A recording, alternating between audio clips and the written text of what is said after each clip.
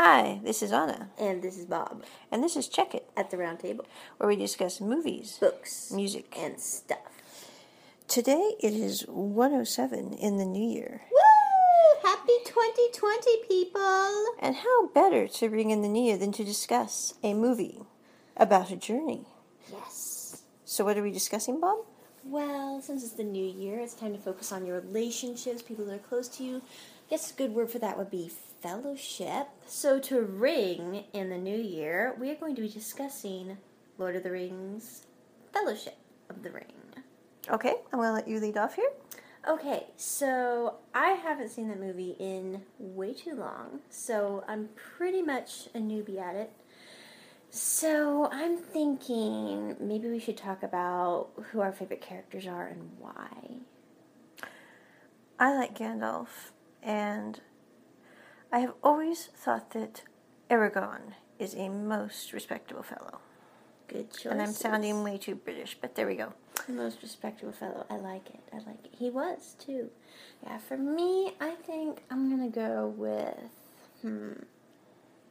probably Frodo and Arwen.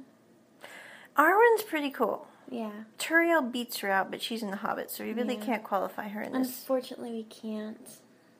But Arwen's really cool. Yeah. I mean, what other woman rides a horse against ring wraiths? Yeah. And then that scene with the river. Yeah. It's so cool. So what are our thoughts on this? We have to do this in a 5-minute recap because that's kind of the point of our show. Okay. So we are at 1 minute and 45 seconds. So we're going to do like a film recap of the plot line? Yes. Okay. You want to do that? You want me to do that? You start. Okay. So let's see if we can do a 30-second recap of Lord of the Rings. Okay.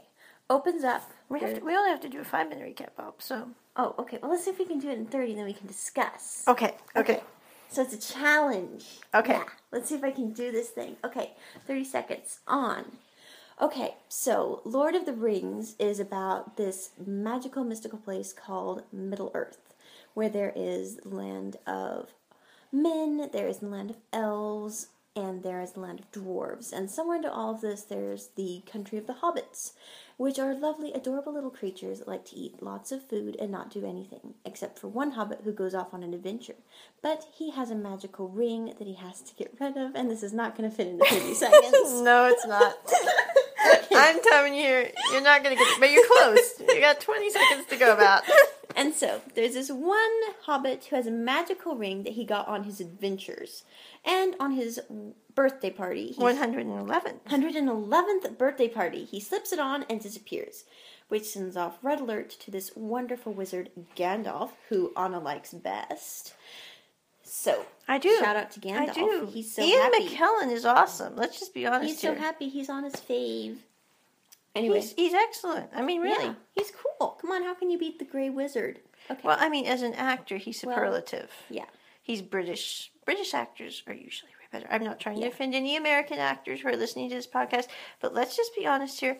British actors in British dramas and in regular dramas do an excellent job. Okay, I'm done with my diatribe. Okay, that was a brief diatribe for me. Yeah, I'm doing really good. good. I'm only about 20, 30 seconds there. Okay, cool. So then what happens is the one hobbit, Bilbo Baggins, who had the 111th birthday with the magic ring, heads off on another adventure, leaving the magic ring in the care of Frodo Baggins, his dear nephew. This was a bad idea. Bad idea.